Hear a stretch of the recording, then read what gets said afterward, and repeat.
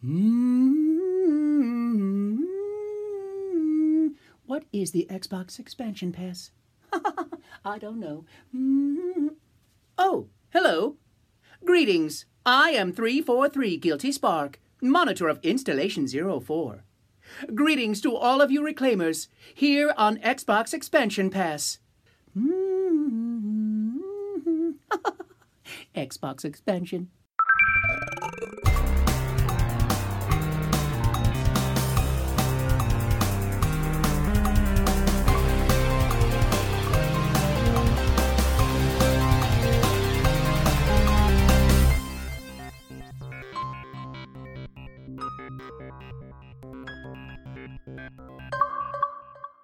Welcome one, welcome all to episode 145 of the Xbox Expansion Pass, recorded on Saturday, September 10th, 2022. I am your host, Luke Lore, the Insipid Ghost. In this episode, we are fortunate to welcome Sean Capri on from the Xbox Drive to discuss the latest debates between Xbox and PlayStation regarding Activision. Halo Infinite's upheaval continues to be ongoing, and there's new Xbox hardware on the horizon. Enjoy. Yet another week of gaming is upon us and behind us. Welcome to XEP, discussing all things in the Gamerverse as they pertain to the Xbox ecosystem. And as I am wont to do each and every week, I like to start the show by offering words of kindness to those who have made my gaming week better. And this week, I extend words of kindness to all of you who reached out to me, offering me well wishes and get well soon, as I was under the weather with the Rona, of course. So appreciative to get so many of those messages. And I am doubly appreciative to have Sean Capri with me here today to help me kind of carry the load of this episode. Hello, Sean Capri. Luke Lore, I'm so glad to hear you're alive. You're with us, man. You sound medium, my friend. I'm here to help, dude. Thanks, man. Thanks. Yeah. I'm not out of breath from that intro at all. And I meant to mute before I coughed. And like, nope, that's staying in. Not going to happen. Boy out. No, thanks for having me on, man. This is awesome. It is too long in coming, of course, and I'd taken the last 2 weeks off. I had this mega episode where I was so excited to have Seamus Blackley on, and then my world just crumbled. In the real world elements, not in the gaming space, but in the real world. So like I got to celebrate this big moment and then boom, under the weather. That's the way it goes, man. That's the world balancing us out, right? Right. The best and the biggest episode you could ever imagine takes a year to line up, and then maybe take a break. Maybe just go horizontal for a couple weeks. Yeah, just relax. It's humbling, it's karmic, there's balance and karmic big time. That's how it goes, man. No, man. No, you deserve a rest, though. That's the kind of crappy part is sometimes it's not up to us when we rest. Our body tells us now's the time. Yeah, true that. But my wife took great care of me. I'm very nice. Back at work a little faster, I think, than should be allowed. But they want you back quickly. Get back in that workforce. But yeah, I'm recovering well. I'm fortunate, and so here we are, man. Talks about some Xbox and some PlayStation. Let's do it. Well, Xbox and PlayStation back at it again, beefing in the news. If you can believe it, Sean. Can't believe it. Not me. No. Not this Jim Ryan fellow running PlayStation. Keeps making them money, keeps cutting deals. PlayStation continues to sell well, but we hate him. We hate Definitely. This guy, Jim Ryan. Do you think he knows? Do you think he knows how, like, the perception of him, or is it like, does it even register? Does he even... I think he knows and couldn't care less. Yeah. It does register in the sense of like, oh, people don't like me. Okay. And he just moves on with his life. I don't think he's phased in the slightest. Yeah. Maybe more of us could take a little hint of that. Maybe it's certainly not so bad. Well, I mean, it's in the Twitter space. How much does the Twitter space matter in terms of sales? Not that much. Apparently not. Yeah. Not that much. If it did, I mean, Xbox would be selling gangbusters left and right thanks to their social media team, which is just top notch, on point everywhere, right? I feel like they are. I do feel like that has something to do with it. Not that that's even the topic at hand at all, but I do think that helps. I think it helps, certainly, but I don't think the masses, like as far as like the majority, like 95% of the gaming community. Oh yeah, there's a lot of inertia coming in from behind the PlayStation name and history and everything. So a lot even for Jim Ryan to screw up. Oh yeah, big time. And let's talk about a few of those decisions that he's made. I think a lot of people have made a big to do about $70 games versus $60 games, which to me doesn't seem to be a big deal. Making games is expensive. However, in the past 2 weeks since this episode or since this show was off air, PlayStation announced that they would be seeing a price hike for the PlayStation 5 in multiple economies, including Europe, Japan, and parts of North America. Sean, does that include Canada? Is the PlayStation 5 more expensive there now by $50? It sounds like. I think it's $20 here. It was. I think there was like an average that the headlines were kind of referring to. But yeah, I think it's 20 Canadian dollars here. But yeah, this isn't the first time, and it's very strange. And I think that it's a great topic for you to be discussing. I'm really intrigued to hear what you have to say about this because economics and intellectual stuff. But this isn't the first time. I think the timing of it is interesting that I'm sure we'll get into. But again, when the PS4 came out, I remember thinking I'm going to hold off. I'll see what like bundles come out. And eventually I ended up getting the Destiny Glacier White PS4, which I adore. I think it was one of the best looking consoles ever made. Beautiful console. Yeah. But by waiting, I paid more. And I thought that's not the way this is supposed to go. And back then it was to do with the weakening Canadian dollar. Relative to the American dollar. So they made a market adjustment, and it was a safer move, I would argue, then, because the Xbox was still kind of figuring out its place in in life with the Kinect and with its $5.99? Yeah, $4.99. $4.99. I think $5.99 in Canada. So I think they had a little bit more of buffer space in the PS4, Xbox One era, but here we find ourselves a little bit more lock in step. And they decide to make this sort of choice in select areas. So a lot to unpack here, my friend. Very odd to me that you're seeing a price hike when there is like kind of a worldwide recession, on a couple different levels. You've got a war raging in some parts of the planet, which is affecting prices of oil and of travel concerns, which meaning that shipping is affected in many places. Big time. You've got communities that are struggling to make ends meet as they try to exit out of the pandemic. Which to my own experience is still very much around. And when you see a unit like the PlayStation 5 that has not been selling, it's been selling extremely well, but it hasn't been winning every single month at the same way it was in the Xbox One, PlayStation 4 era. When you see them elect to make their console more expensive while their competition is remaining steadfast, both Nintendo and Xbox have pledged to kind of maintain price points, and you're seeing PlayStation 5 shortages, it seems odd that they are willing to do it.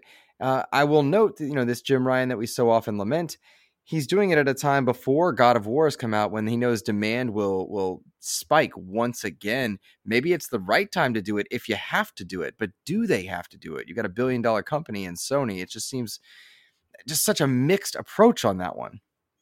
It feels almost opportunistic in a way, but obviously rooted in very realistic economic realities of all of these things. But I feel like it's like now that stock is maybe coming back, they can charge really whatever they want. And it's an absolute accounting exercise. It's a bean counting type of exercise that how many lost sales will they lose compared to the dollars that they gain per unit. I feel like there's so much, again, to unpack here, even to the point of how the system was built to begin with. It seemed like they might have been making 10 cents a unit, like just the way that it was manufactured and all put together with this bleeding edge SSD has got to have something to do with it.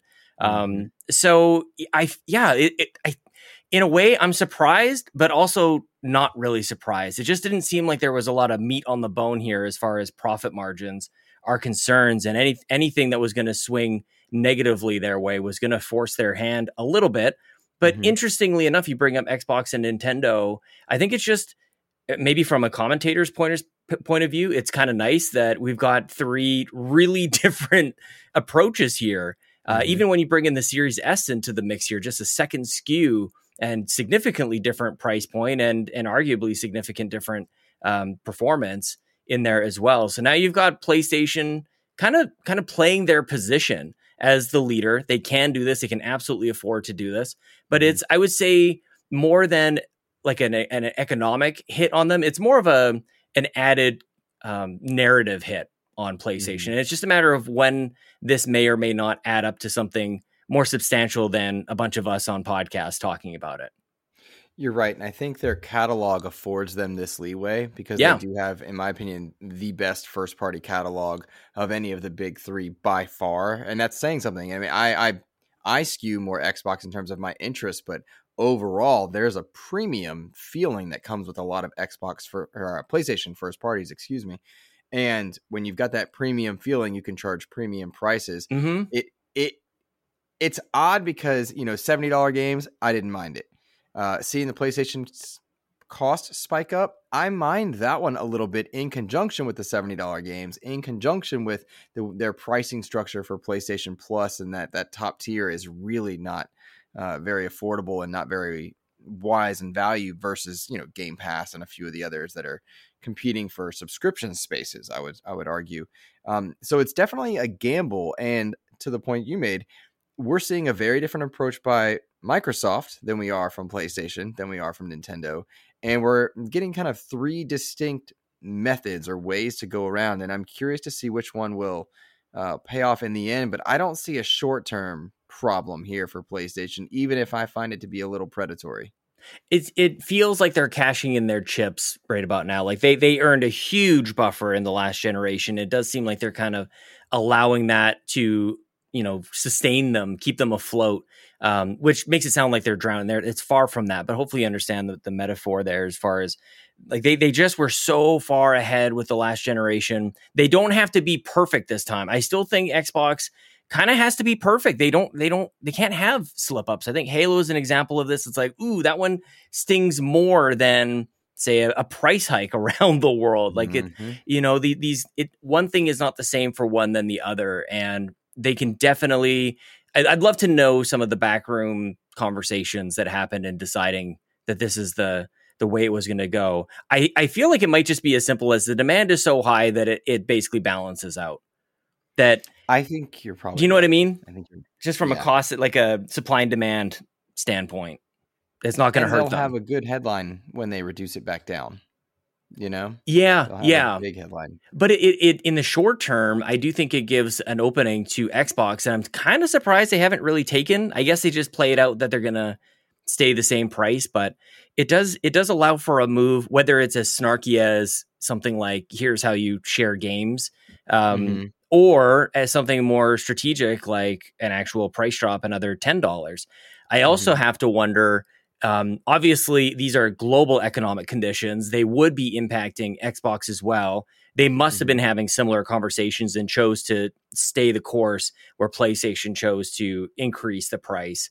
It makes me wonder, is that a positional play? Is it the cost of the console to manufacture? Is it just their long-term goals in Xbox? Like, I feel like there's a lot there that, again, those conversations are happening in both boardrooms and they had two different outcomes. I think that stuff is fascinating.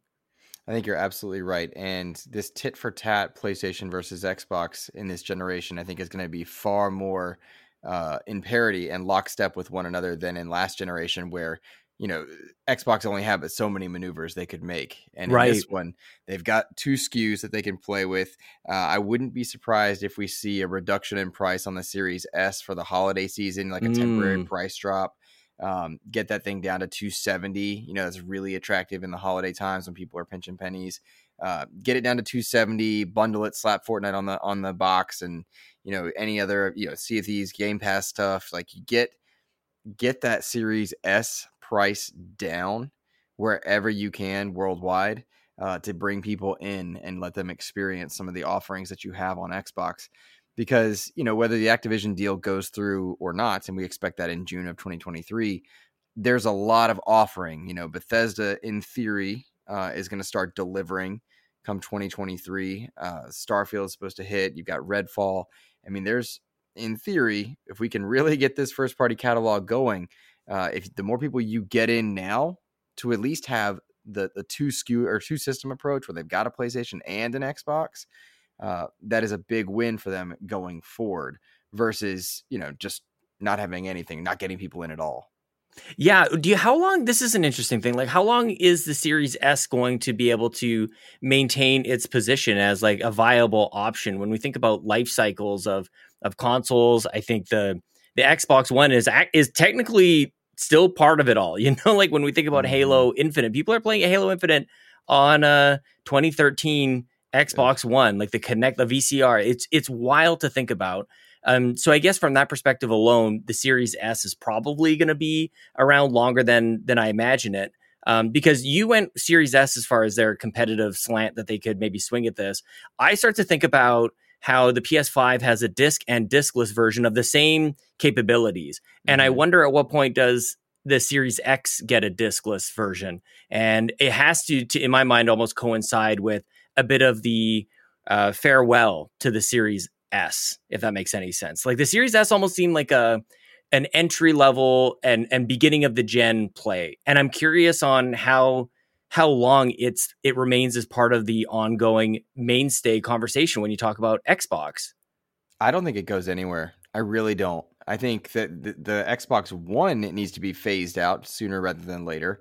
Right. But I think the Series S sticks around and stays in perpetuity because one of the things that Microsoft's design philosophy has allowed them to do is build for a scalable element. And like when I was ill, I played a bit of Sea of Thieves on a Series S on a TCL monitor because I was in a guest room isolating, and it did not look anywhere near as good, but it was fully playable. Yeah, and how many people absolutely. How many people are logging in on the cloud and playing these same games, again, scaling to their device? And I think that's going to be the play. You put this in a kid's bedroom, they're not worried about fidelity and pixel counts and things like that. That's something for the podcasters to care about and the adults to care about. But the kid, they just want to play Fortnite with their buddy, So do you not anticipate, like, and not that there's any rumors here, why don't we start it here? A discless Series X, like their top model, but I mean, I don't know, $50 or $100 less. I know that confuses, and the reason I bring up the Series S because I think that immediately confuses things with the current 2 SKU lineup. But I don't know, it's an interesting, I don't know, maybe an interesting thing to consider at least.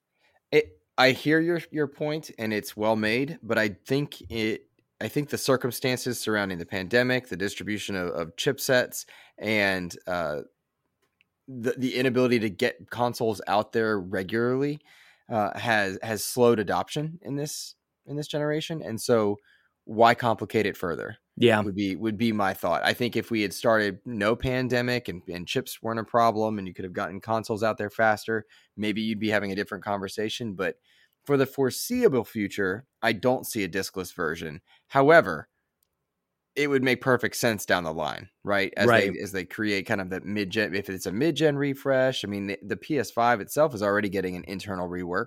The latest PS5s that are coming out have a completely different heat sink and a few other differences. Which focused on weight, by the way, which I think is all part of this. Like as far as shipping goes, you think about the package weight, that's definitely consideration. It's not necessarily something to pass along to the consumer. But yeah, when they're shipping millions of these units around the world, you want to make it as light as possible. Absolutely. But no, I like your idea. I think the circumstances might have negated it, whereas it could have happened sooner otherwise. Does that make sense? Yeah, I think so. I'm looking just as a, things at a completely unrealistic standpoint of PlayStation maybe as an unforced error here. Let's see what Xbox can do here. And one of those things I think is, to your point, price adjust the Series S. Maybe there's a bundle. Maybe there's just, again, remember the SAD edition, the Xbox One S all digital. Clearly a pilot for Series S. Absolutely. And even just the Series S, but as getting people okay with a console doesn't have a disk drive. I remember, I think you and I reported on that as part of the Xbox Drive back in the day, that everything is just about setting expectations. And they were able to do that not at a console launch, at the tail end of a console, just to say, like, this is a thing that can happen. And it made it okay, made like all the questions and answers happen at a completely uncritical time in a console's life cycle, which allowed them to have the launch with the Series S. But the point that I'm making really is that the One S, the all digital edition, was the same thing underneath the shell. It was the same console. You're like right. It wasn't. So they just closed the box essentially. Yeah. And I feel like that's possible here, where I reach my limit in terms of knowledge on this on this topic is what margins are allowed when you sell a one with a disc in it. I feel like they're $100 more and they don't cost $100 more in manufacturing. So that would incentivize them to keep a disc version because people are feeding more into the bottom line with that model, I would say, rather than like a cost cutting, no disc version where you're slicing a little more thin on the profit margins. You're right. And you're making a good point. And I don't think I have the knowledge base to truly add anything further to that one, but it's going to be something to watch. And I would not be surprised if we see those that discless version for the Series X down the line. Yeah. And you might be something as calling it the Series X all digital, what I mean? And just that's all it is. And don't try and make a Series Y or an X3 or, like don't make it further complicated because this Core. Well, they've got this core language now too, which is kind of interesting. Well, let's open it up for that then. Right. Look at us. New Xbox hardware coming by way of new Xbox Elite 2 controllers coming down the pipeline, but a stripped down version of that Elite 2 called the Core is debuting in white for about $60 American cheaper than it otherwise would be. To my way of thinking, Sean, when I look at this, it's just the Elite 2 minus the extra paddles and the extra joysticks. Is that how you read it? Totally. Yeah. It took me a little while at first to really understand what the heck was going on here, but yes, that's kind of where I land on it. Surprised me because I was expecting an Elite 3 if they were going to do it. Was I. So it seems odd because there have been so many build quality issues with the Elite 2. And I've been fortunate not to experience much of that in my way. And I'm not, like a monster like Joseph Moran, who's just throwing and beating his controllers all the time. Have you ever played with it? Like, dude, you can hear through the mic. He's just destroying that thing. Totally. Yeah, but, I mean, he berates his parents with it as well. I am sure he throws it at the door, and the pieces fly everywhere. Lots of crying in the background. But yeah, the Elite 2 Core, it looks cool. It's white. I think it's neat. It's got this Oreo effect, I think is what Ryan McCaffrey called it, because you've got some black rubberized grips on there. But it's just an Elite without the extra paddles and stuff, and you can buy those separately if you want it. Yeah, I like it because it brings options to people's doorsteps, and that's a good thing. They're also opening up design labs to include Elite products in a few months. But I felt like this was a bit flat, given that it's not an Elite 3. So I want to tackle the first thing that you mentioned first here too, because personally I have been impacted by the build quality and remain kind of, I guess, a little skeptical on like what's coming. It's one of the things it's hard for them to address in the initial announcement of this thing. Like, we fixed the manufacturing, like it's that's not part of it's not on the box or anything. Like, new and improved manufacturing. Right. The old stuff was not as good.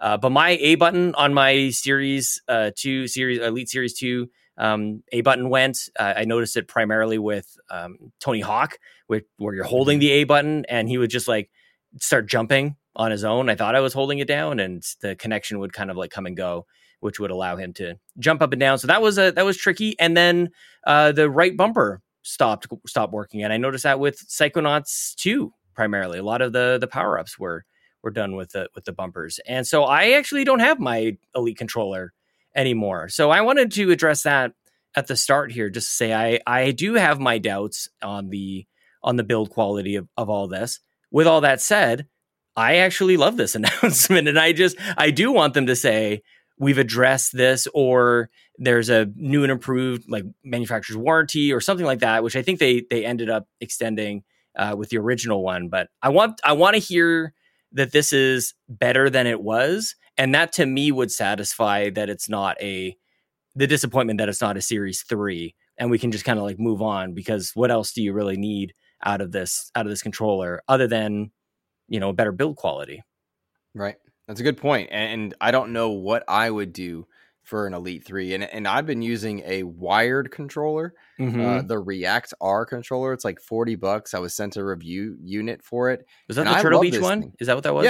Yeah. It's Turtle Beach React R. It's wired. And the real big difference is it's got 2 back buttons. Yep. Like where the paddles would be, and that's it. And I assign those to A on the right side, B on the left. And that's just that's all I really do with my Elites is have those 2 paddles. And that's the difference. And I've been having a great time with this $40 controller. I don't need to spend $160, $180 to do anything, or to have the paddles, but I would. However, this is an option out there. That's all I care about is paddles, and I just wish that this generation had launched with paddles on the back of both systems controllers for sure. Yeah, it's the paddles are one thing that I don't know it comes super naturally to, not like vampires, but actually naturally to people right away. But once you have it, you're like, especially for first person shooters, to be able to jump and or sprint without taking your hands off the thumbsticks or pressing them down, like the paddles are lovely in that sense. And I'm a bit of a simpleton more often than not, but especially with the paddles, that's essentially all I left them to. And I really do miss that.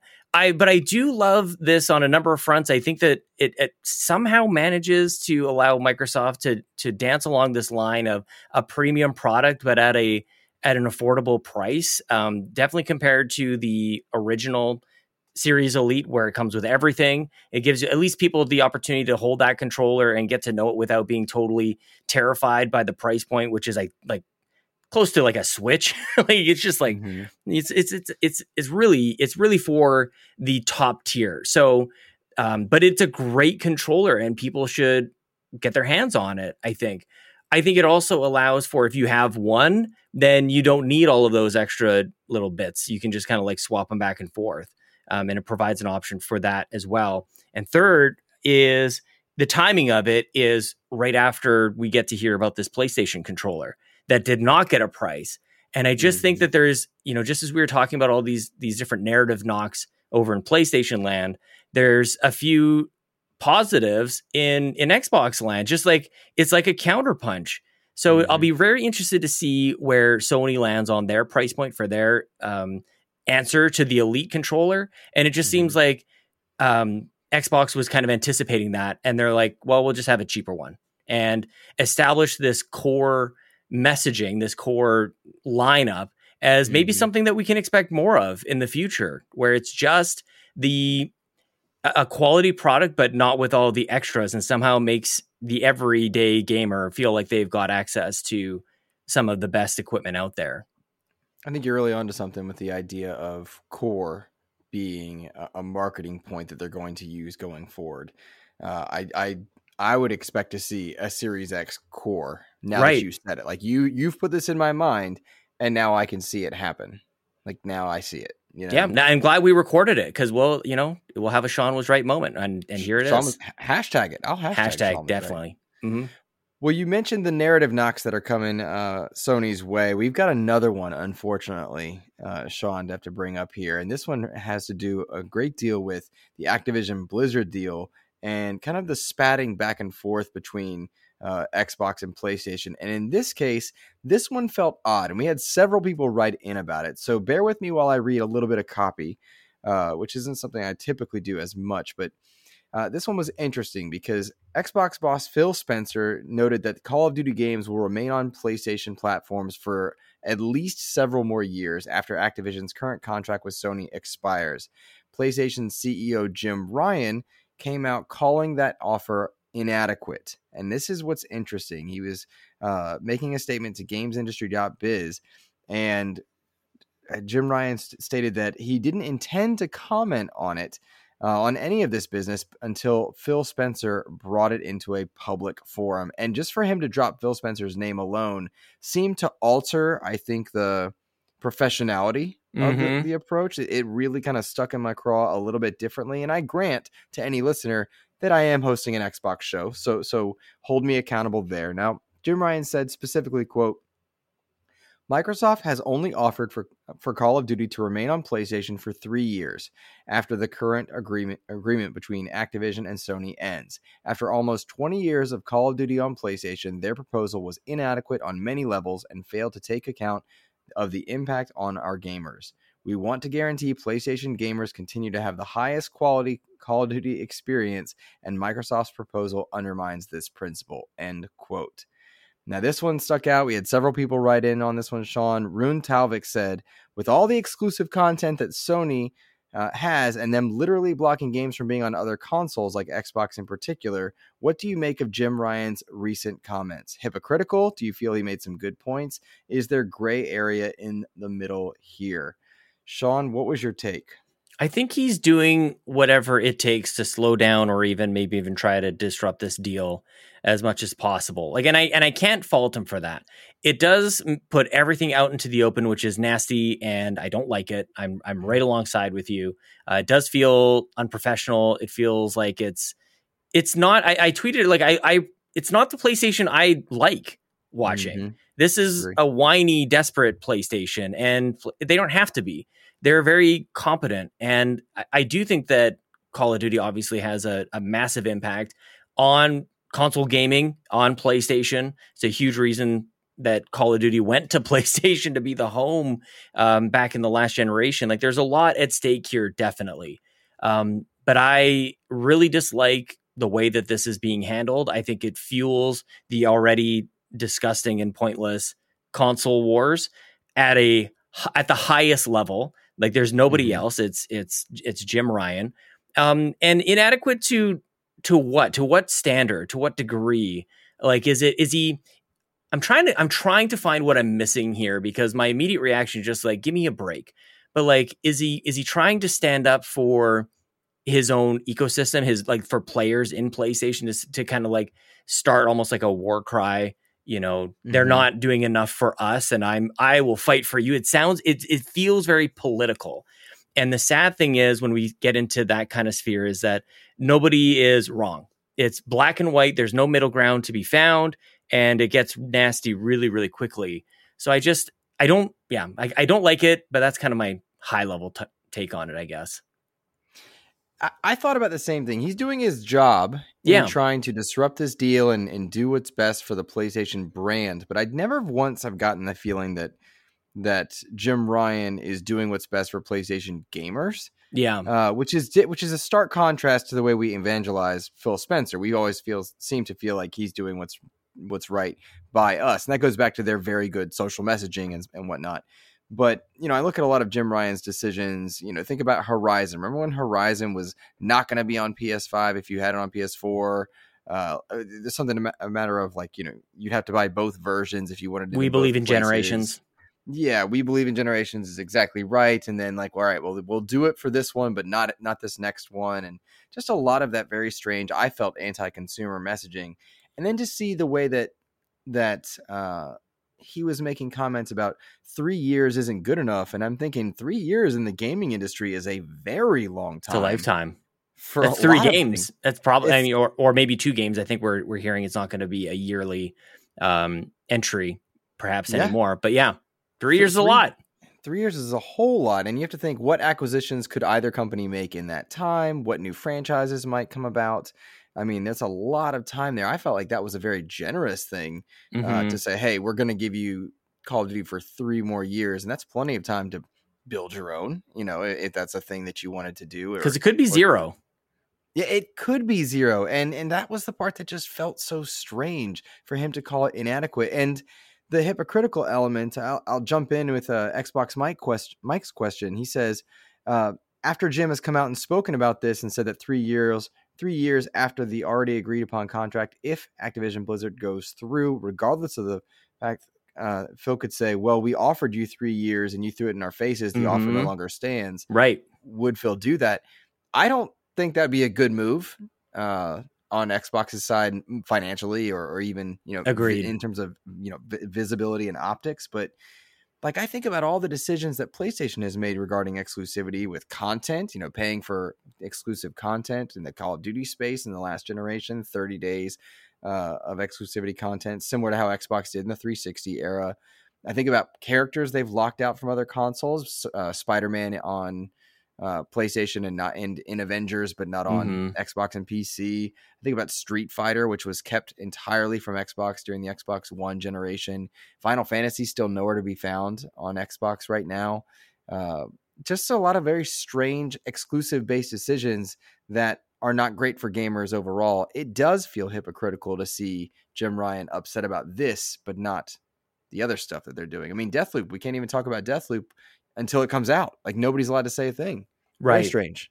Yeah, it's the whole it gives me flashbacks to the Rise of the Tomb Raider type of stuff. And what I came away from that, because I remember just getting right into the middle of all those ridiculous conversations and arguments and whatnot. And it's just like, there is no equal there. That's basically what I came away with that conversation, is that there's no way to establish like, these are the rules. This is what people consider fair, because there's always an exception here or a special case there that makes it okay for one and not the other, or vice versa. So it's like, to even try to find why this is allowed or not allowed, or what's adequate or inadequate, it's baseless, and it doesn't really matter. So I don't know. Again, I don't know how much these public facing conversations impact the approval by whatever regulatory bodies have to approve this thing. But in the end, the players who pay attention to this just get the sense that Xbox is in a really powerful position.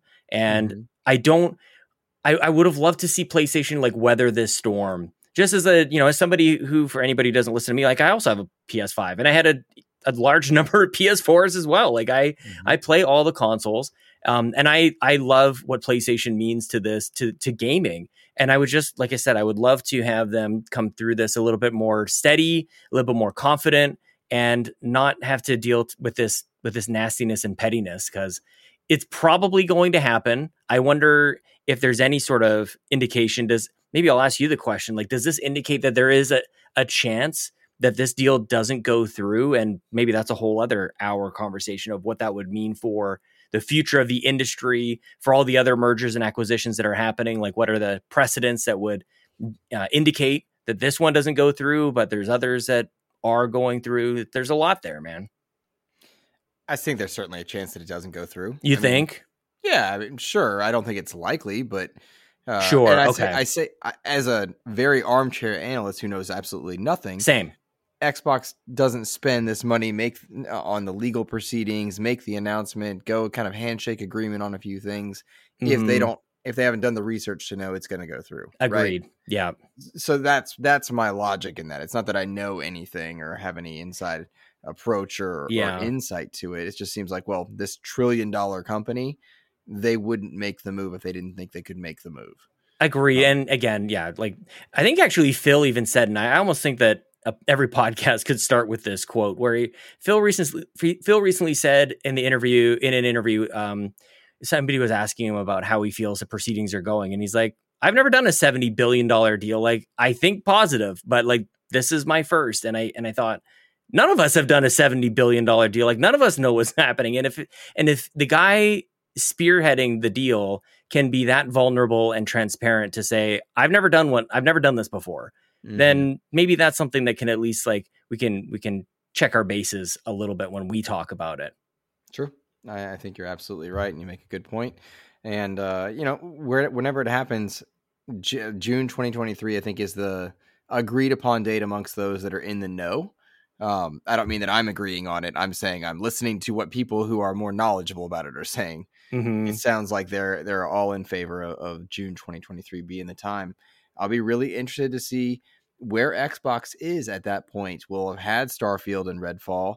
We'll, in theory, be starting to see a cadence of Game Pass that we're expecting to be well beyond the Gears, Sea of Thieves, Forza approach. Yeah. So the known quantities will be done, and we'll be exiting any of the deals that PlayStation had on, like Ghostwire Tokyo and Deathloop. Done. So it'll be time to see Xbox truly shine in 2023. But I certainly said that in 2020 about 2021 and 2021 about 2022. Yeah. And I think it leads us to our next conversation, and that has to do with Halo Infinite and the state of Halo Infinite and what seems to be going on with the flagship franchise that Matt Booty and his group are looking up.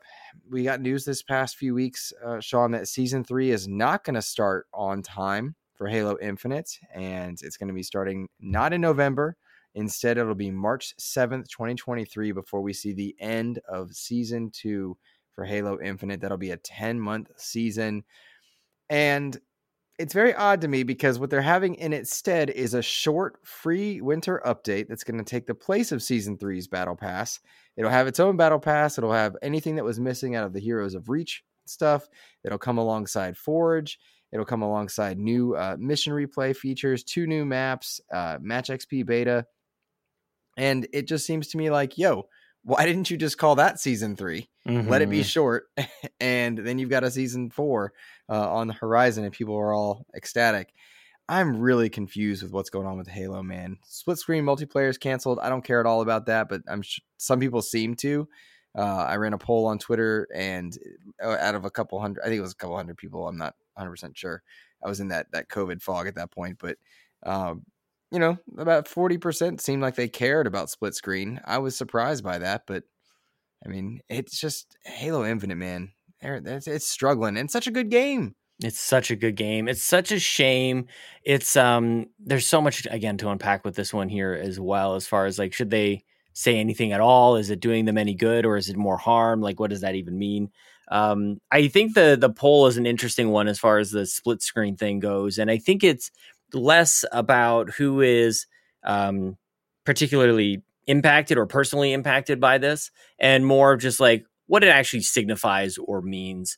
And I the fact that Halo 5 didn't have one was a numbers-based, a data-based decision that hits people in the feels. And I think this is very similar to that. Like, they made that decision for Halo 5, and I'm sure numbers-wise, they were right. It's the right decision.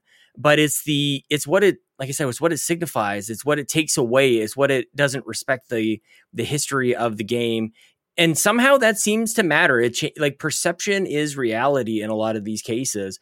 And in this case, it just adds to the perception that it's just a gong show. What is happening? And promises that were made, like, this is definitely coming. I think in the worst case scenario is who bought the game thinking that was coming, or bought into the Xbox ecosystem because, like, wow, they're really getting things turned around. They realized they made a mistake with things as simple as split screen with Halo 5, and now they're fixing that with Infinite. Like, they're really working on things, and now it's not the case. So there's some mistrust that is more what the story is about than who actually plays split screen, if you know what I mean. I think you're dead on. It is about trust, and it's about the failed promises that haven't gone through. I mean, Lord knows the state of the game when Joseph Staten came on had to have been just absolutely a disaster. The fact that the game came out and was so playable and so much fun is just wildly impressive in so many ways. But you have to wonder what's happening at Microsoft and their leadership teams that they were allowed to get to that state, right? It certainly seems like things are going in the right direction, but too slowly. Is it a matter of resources? Because 343 should be the most funded project with the most people and the best talent on hand to steward a flagship franchise. And the consistent messaging about not wanting what is it? Say it Crunch culture. You got it. Thank you so much. There we go. Easy. Crunch culture. I appreciate, I respect it, I support it. And if you can't do the things that we're asking without crunch, then you need to expand the team. And you have the monies to do that. And so it's very frustrating to me to watch Halo, the flagship franchise of Microsoft, the franchise that I adore so much, not be given seemingly the premium treatment that it deserves. They had a rotating list of leaders exit the project for so long. And I just want to know, why not call this season 3 and let it be small, and then you avoid the problems that come from that. Cause now we're getting a 10-month season 2. Why not just switch the naming conventions? Because you're giving content. There's a small battle pass. Forge is going to be a huge update. There's campaign replay features coming in. Like, that's awesome. Why not just call that season 3 and the next season 4? It's just little stuff, man. And when you couple the problems that Halo Infinite has gone through next to the lack of first-party games that have come out in 2022 and 2021 beyond Forza and Halo, it really makes me question the leadership at Microsoft and their decision-making. And I like those people, like on the outside, right? On the periphery, I really like Matt Booty. He seems like a cool dude, but the job doesn't seem like it's getting done on the outside looking in. And I feel so armchair analyst douchey on that front. Yeah, totally. But also there's proof in pudding, you know, like what else are you supposed to say? Yeah, you can look at the releases on paper and think like, yo, where's this? Where's this? Where's this? Where's this? And compare it to the opposition, Nintendo's first-party releases, Sony's first-party releases. And it's a very strange feeling on that front. you just wonder, like, I have to. I'm so sorry to bring it up, but it kind of reminds me of Anthem. I love Anthem. This I huge, love Anthem. of course. Well, obviously, great game. Hugely ambitious, talented team. You know, they got the A team, they got the A BioWare team, they got the backing of EA, but still something slipped. And I guess this is my way of dancing around the, casting whatever shame upon the leadership team. It's like, what is happening? I'm just curious, not from a competency standpoint, but like, what are they being held accountable to, or what is limiting them? Again, you mentioned there's it can't be a resources thing. It can't be a team thing. It can't be like, what is it? What is the thing that none of us are seeing that is causing these hiccups? Like, and maybe it's just as simple as the game was in multiple iterations prior to being released. And, maybe it wasn't necessarily about like what shape it was in, but just what stage in development it was in, which was to say that it was likely very early and needed a lot of work early on, or maybe the pre-production phases were a little bit rushed. Maybe it's the engine. Like, who knows how this engine is actually scaling for them as far as the things that they want to implement. But what I would love to see is just a little, like, they're barely keeping their heads above water. And again, it's maybe an armchair quarterback kind of comment to say, but you'd want to see Halo like reaching for the stars, pardon the pun. You want to see it like leading the pack, but it's barely staying alive. Like, I want to see something new out of this and to show what the future of video games is. Like, that's a far cry from where it is now. And I don't know if it's unreasonable to call and ask for that because it is Halo, right? So they're just trying to fill seasons at this point, but why am I not obsessed with Halo at this point? And it's a multifactorial answer, but that I love Halo. I want it to be great, and I'm frustrated that it's not, is kind of the simplest way I can wrap that a little bit. Yep. Nope. I'm right there with you. And here's hoping we get some sort of Raising Kratos style documentary. I'm thinking the same thing. Find out. We need it. I think we as fans deserve to know. And Xbox has done a very good job. I'll point to the Xbox On documentary. So good. Citing its failures. Like they seem to own their failures, or at least this current iteration of Xbox does. And specifically when it comes to Halo, Joseph Staten has been very candid. Like, we know our players expect more content, and we've not delivered that. Hey, we know that this isn't where we're at. But do you think, I guess my point is like, it's not even just of a quantity of content, that's not necessarily my disappointment. It's like the what is the content? Like, it's not like if they had more seasons, that's one thing. If they had more like battle passes to fill up, like that's one thing, but that's not necessarily for me or what I'm really looking for as far as the potential for Halo. Like other games do that. Like, show me something else. Like, what does this ongoing expansion model look like? Like, I don't have to look any further than Destiny. Destiny's great. It's probably overly complicated and a different gameplay because of the whole like MMO kind of elements to it. It's not really what I want from Halo, but I'm not looking for more seasons per year. Like, my ambitions for Halo is greater than that, if that's fair to say. I think that's a fair point to make. Can't argue that in the slightest. I hope that we do see that game evolve more than just a battle pass, or more than just features that it perhaps should have launched with or whatnot. And I've heard a lot of people say something like, Halo Infinite should have been delayed so that it could launch in a better state. I don't subscribe to that logic, because the game was great. Like, it is really fun to play. I would have expected a faster uptick of features coming to the game and content in general. I was expecting more. Well, you don't have to look any further than Gears 5 as far as like they launched and they had did they call it seasons or operations?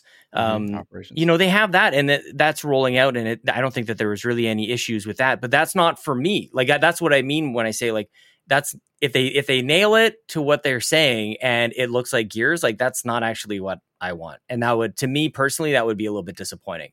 I kind of want something bigger and more ambitious than even that. And I think Halo can represent that. It can call for that. It can call for the resources and the creativity and the minds to do that. But maybe my needs and expectations for Halo are way out of whack. But I said right from the beginning, I didn't want a carbon copy of the games as a service model that they deployed with Gears 5. I don't want that for Halo. So I'm still looking for like the next the next iteration, Halo Infinite 2.0, if you will. Sure. I'm looking for Halo to be stewarded in a guided direction that seems clear, where I can see where they're going. Sure. Yeah. As a diehard DC fan, it's destroying me to watch what's happening with WB and the confusion around the DC universe. And you've got this incredible the Batman, you've got a really good version of Justice League, and you've got Henry Cavill sitting there. It's like, do I make a movie or not? What are we gonna do with this actor? Right. It's just so confusing, and it feels like when you look at the Halo show, when you look at Halo Infinite, when you look at the Halo as a franchise, it's very confusing to know how to feel. Yeah, and that sucks. That kind of stinks, you know. Mm-hmm. Remember that podcast, Hunt the Truth? Oh wow, that was good. That was good stuff. That's when they nailed it. It was good stuff. I liked it as well. All right, man. Well, I think it's been a fantastic episode having you on, and I am so grateful that you got to join me. Would you be so kind as to share with the people your socials and let them know where they can find you and anything else you got in the pipe works? Well, thanks for having me on, dude. It's I apologize. It's after the largest episode you probably have ever had with Seamus, but it's good to hang out with you, man. I feel like even when you're ill and under the weather, and me at my absolute best, I can barely keep up with you, man. You're a master of your craft, and it's awesome to be on the show. People can find me on Twitter at Sean Capri. Of course, it's Sean like Connery, Capri like the pants. We do the Xbox Drive every single week on podcast services, very similar to probably what you're listening to right now. And at YouTube, at youtube.com/carpoolgaming, alongside a bajillion other console platform specific podcasts and other content that we create over there. Do take a moment, guys. If you're unfamiliar with Carpool Gaming, they do some of the coolest, most fun shows. It's a pretty neat little empire you created for yourself, man. I'm really proud of you. Thanks, dude. We have a good time. It's probably some of the most fun that we have during the week. Not even probably, definitely the most fun we have during the week. So I appreciate you letting me tell people about it. And yeah, it's a welcoming place. So very cool. There you go. Guys, you can find me on Twitter at Insipid Ghost. And of course, you can find this show on all your podcast services, including YouTube, youtube.com/Xbox Expansion Pass. Have a wonderful rest of your week. Take care.